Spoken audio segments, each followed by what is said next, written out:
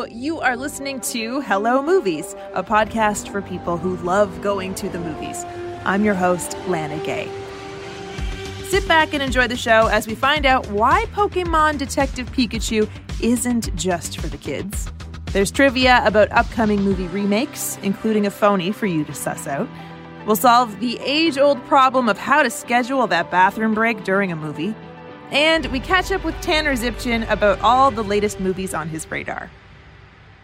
But first, let's talk about the new movie Long Shot. It's about Fred Flarsky, played by Seth Rogen. Fred reunites with his first crush and former babysitter, Charlotte Field, played by Charlize Theron. Charlotte is America's Secretary of State and is preparing to run for president. She hires Fred, a recently fired journalist, to write speeches for her. The sparks fly, but the world around them sure doesn't make a relationship easy. The movie was written by Dan Sterling and Liz Hanna. Dan has written for The Office, Girls, and the Seth Rogen-James Franco movie, The Interview. Liz was nominated for a Golden Globe for her first feature film, The Post, starring Meryl Streep and Tom Hanks. Hello to you both. Hi.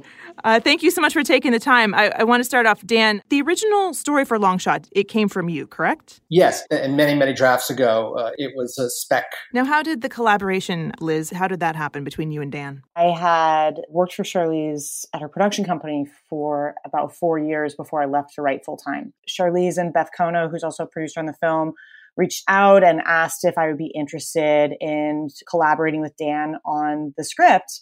It was really a wonderfully collaborative process in trying to figure out how to, A, reinvent this romantic comedy idea in 2019 and have a conversation about politics in a way that you don't often get to have. It's Pretty Woman, but she's Richard Gere and you're Julia Roberts. You got destiny on your side.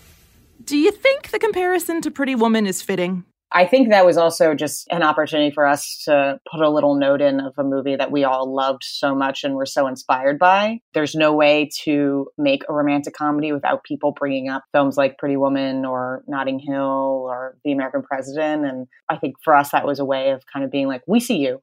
It's interesting because I feel like when I want to escape from a political dumpster fire, I go to the movies to watch a rom-com. And you guys are like, You know what? Let's just bring politics right into it.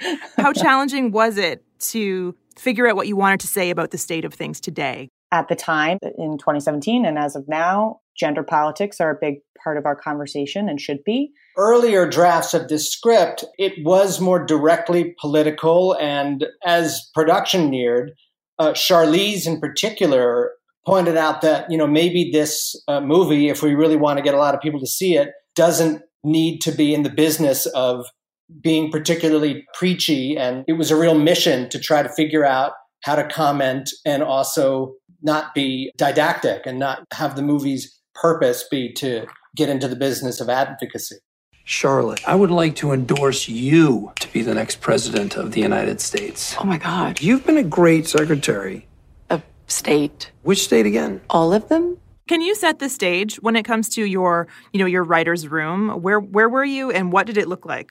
We were in Seth's apartment in the East Village for 2 weeks, and it was, every day on his couch with Jonathan Levine, our director. I'd never worked like that before, where it was so collaborative, where you're literally writing as you're speaking and you're hashing things out as it's going. The Apple TV is up and you have the script up there and everybody can see what you're writing as you're writing it, which for me, where I generally think about a piece of dialogue for about an hour and a half before I commit to it, having to put it up there and then be judged instantly was a real trial by fire.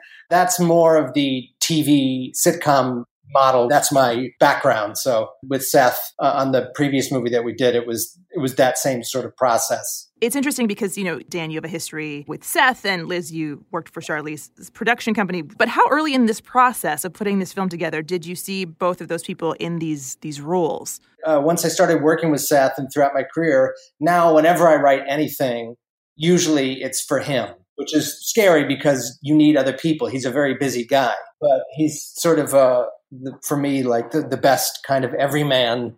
I've known Charlize now for almost 10 years, and I think the thing that was really exciting for me is that this is just not a role she often plays.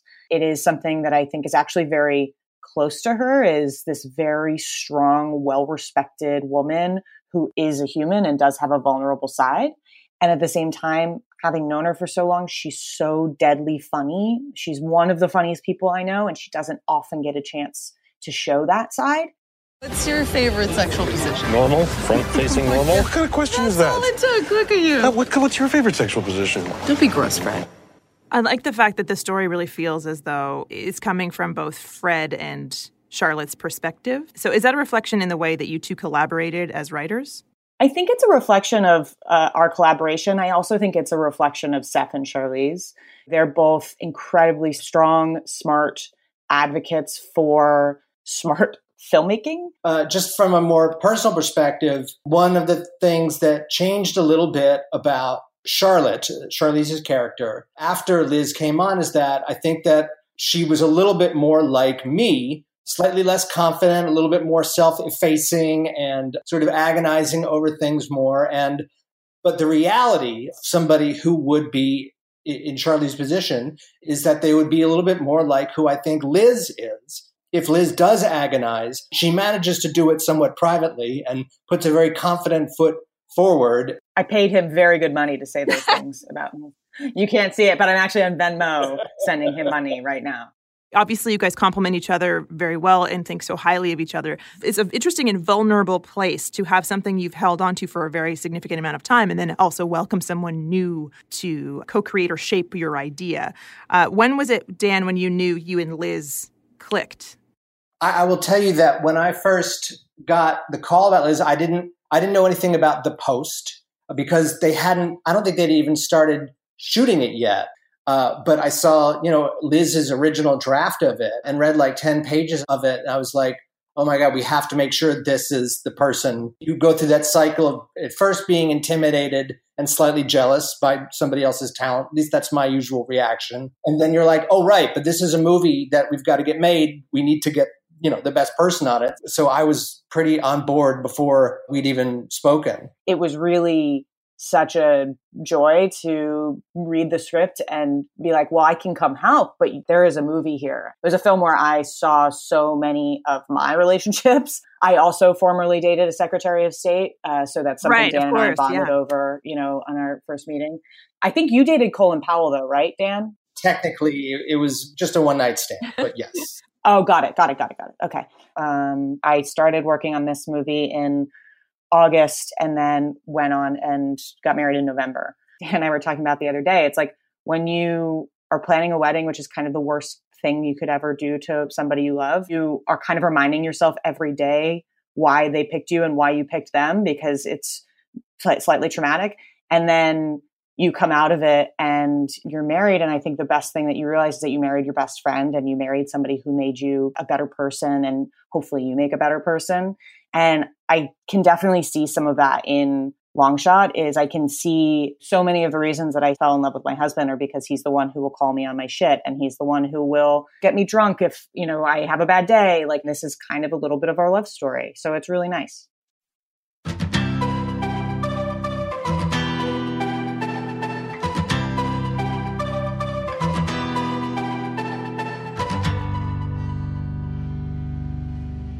The Hustle, starring Anne Hathaway and Rebel Wilson, that hits theaters next week, which got me thinking about remakes, because The Hustle is actually a remake of a remake. Everyone's talking about how it's the updated version of Dirty Rotten Scoundrels. Remember that one, starring Steve Martin and Michael Caine? But that movie was a remake of Bedtime Story, which came out back in 1964 and starred Marlon Brando and the very debonair David Niven. So here's a fun fact. David Bowie and Mick Jagger were considering remaking Bedtime Story together, complete with a song for Mick to sing. But, sadly, that never happened.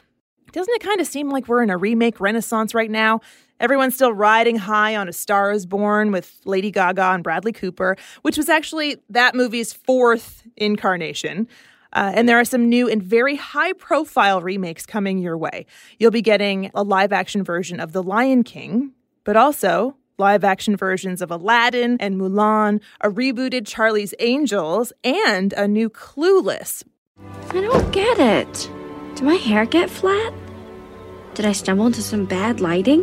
Which itself is a modern take on Jane Austen's Emma. So remakes are the theme for today's trivia question. So I'll list out 4 movies. 3 of them have remakes on the way. 1 does not. So your odds are pretty good. Can you guess which one is the phony? All right, here they are. 1, Little Shop of Horrors. 2, Showgirls. What are you going to Vegas for? You gonna win?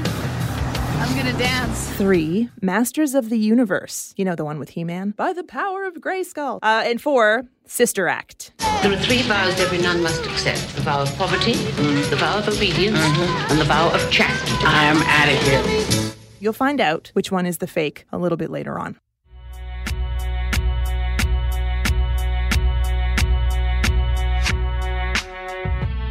Did you grow up with Pokemon?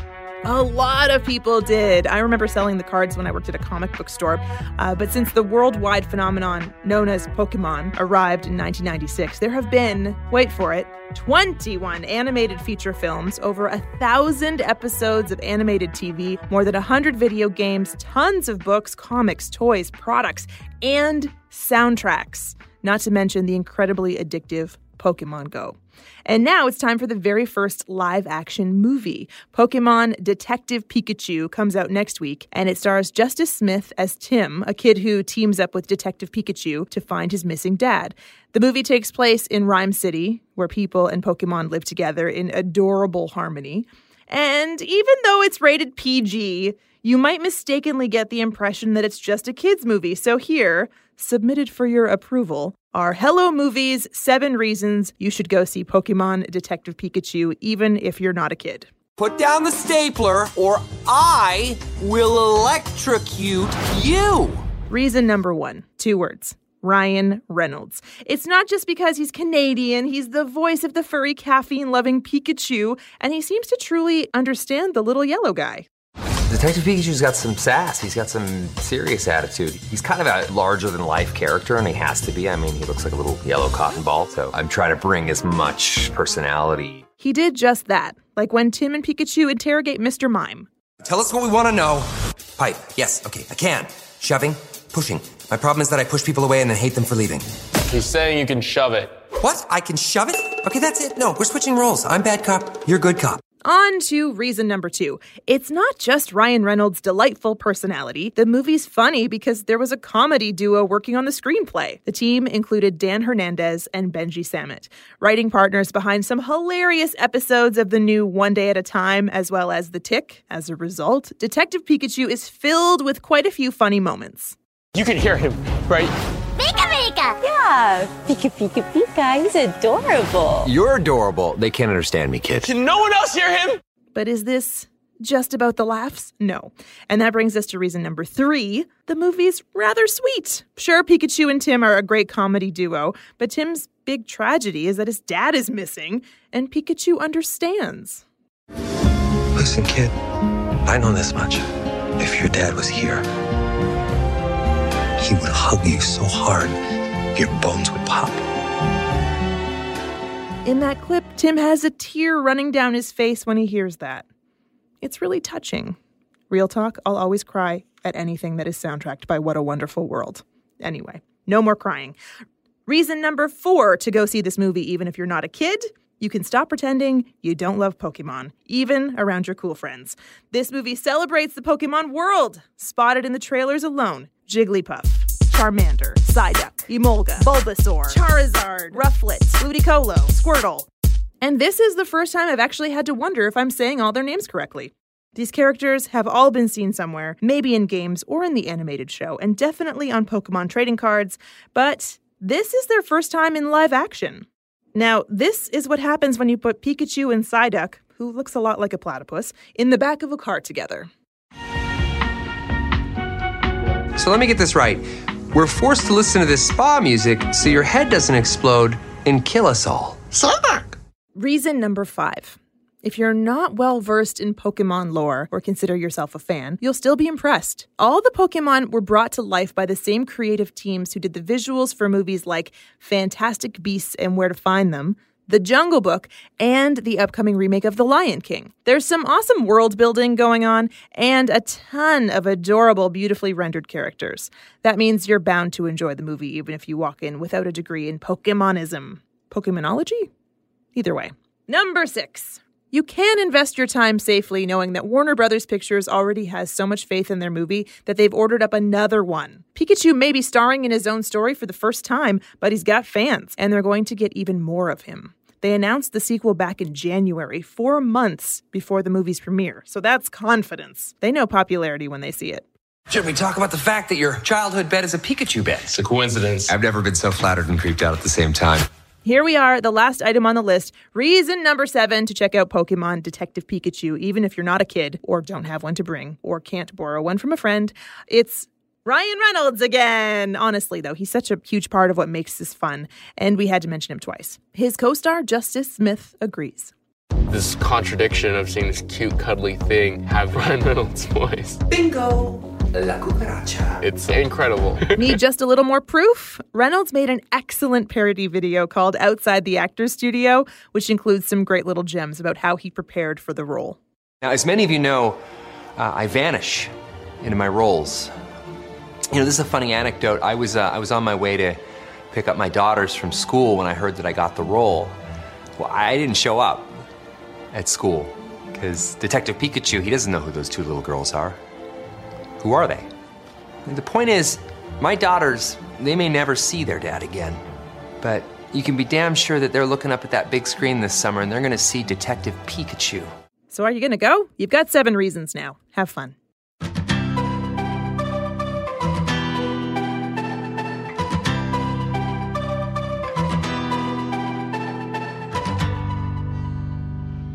Earlier, you heard about all the remakes we're looking forward to, and I gave you a list of 4 movies. 3 have remakes on the way, and 1 we just made up. Here they are again. 1, Little Shop of Horrors. 2, Showgirls. 3, Masters of the Universe. And 4, Sister Act. Do you know which one is the fake? If you guessed Little Shop of Horrors, guess again.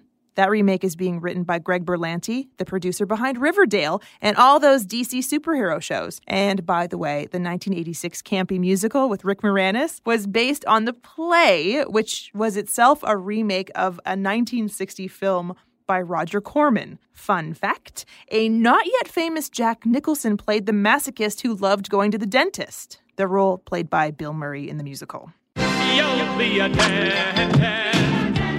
You have a talent for causing things.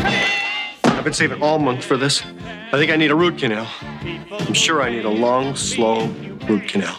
All right, you can also eliminate Sister Act. Whoopi Goldberg, who starred as the nun on the run, was hoping to get a sequel to the first 2, but then she found out that the plan is for a complete reboot, so she'll have a small cameo. Sorry, Whoopi. And you can rule out Masters of the Universe. Heartthrob Noah Centineo is in talks to play He-Man, which will introduce the character to a whole new generation. So that leaves Showgirls. As far as I know, no one's planning a remake of that one yet.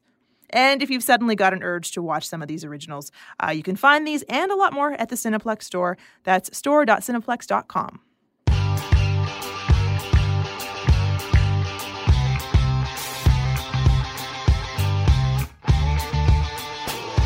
Have you seen Avengers Endgame yet?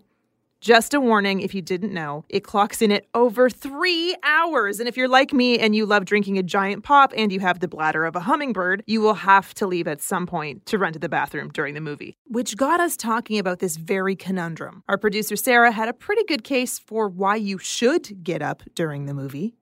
My best timed pee break ever was when I saw The Shape of Water at the Toronto International Film Festival. The movie was fabulous, but I couldn't sit through the whole thing, so I ran to the bathroom, and when I opened the door, the only other person in there was Sally Hawkins, the star of the show.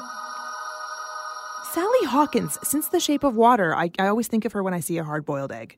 Is that weird? Our writer Lori chimed in with her story as well. Star Wars came out in 1977. My big brother and I both had to pee so badly, but there was no way we were going to get up and leave. It was so different from anything else we'd seen before. The need to pee was so strong that we both still remember it over 40 years later.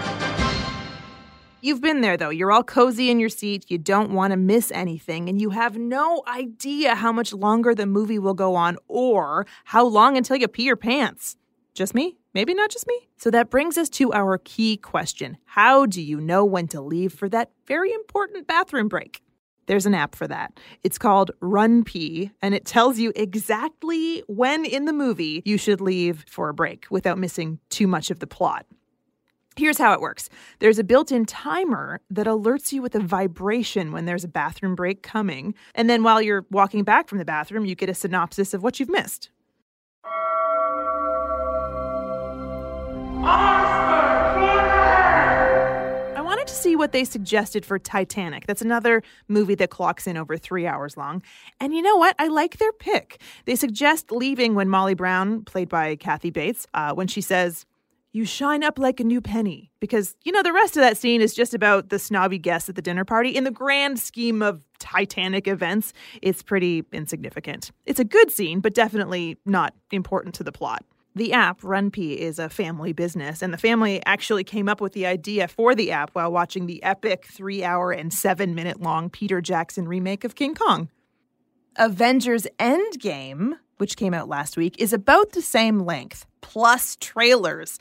Tanner, I know you've seen Endgame since we last spoke. Be honest, did you have to go and pee during the movie? See, I went into it knowing that it was a long film. It's a hair over 3 hours long. So I went in, it was early morning screening. I didn't do coffee that morning. You don't want to miss anything. Because trust me, having seen the film, you walk out for a second, you're going to miss a lot. That is the voice of Tanner Zipchin, the host of the Cineplex pre-show. Hey, Tanner, can we talk Endgame without spoilers? What did you think? I thought it was a really great conclusion to this chapter. It really does a nice way of tying it all together. It throws back to some of the, the original films. I really can't say much. All I can say is that it's not what I thought it was going to be. Like, I had some predictions. Mm-hmm. I might have even wrote them down and buried it in a box in my backyard to see if it would come true, and I was wrong on everything. Wow, okay. Well, you are the expert in many ways. There are a lot of movies coming out in the next few weeks. Give us some insider insights on, for example, The Hustle. Penny, why are women better suited to the con than men? Because we're used to faking it. Because no man will ever believe a woman is smarter than he is. This is a really cool film. This is actually a remake of Dirty Rotten Scoundrels, and except we got Anne Hathaway and Rebel Wilson in this. And it's always cool to see, different pairings and how people are going to do. So I think these two, they've got a nice chemistry together. I think it's going to work out nicely. So we talked to the writers of Long Shot, but you talked to Charlize Theron and Seth Rogen. I love their chemistry. Yeah, speaking of duos together, I made the joke on the red carpet at CinemaCon if they're like the next, Dwayne Johnson and Kevin Hart, based on what we've seen in this film. And Seth Rogen assured me that this could be a true fact. I feel like maybe they're going to go on and do buddy cop comedies together and play all kinds of roles. So who knows? Are you a Pokemon guy? Did you yeah, you growing up in the 90s, early 2000s, that was all the rage. Plus Ryan Reynolds voicing Pikachu, the first time we're actually really giving him a voice, it's a pretty good voice to give him. How about Ugly Dolls? Kelly Clarkson's starring in it. I know you've interviewed her. Mm-hmm. Please tell me she's the person she seems to be. She's such a fun person. We actually talked about the scene in 40-Year-Old Virgin where Steve Carell yells her name. Ready? Yep. 1. Sweetie pie hole! Como se llama? No, Kelly Clarkson! And she told me that she didn't even know that was happening until she was in a movie and she saw it in a trailer and her friend leaned over and was like, did he just yell your name? That is one of my favorite parts of that movie in general. Yeah. How can it not be? Okay, so here's a question. Tolkien?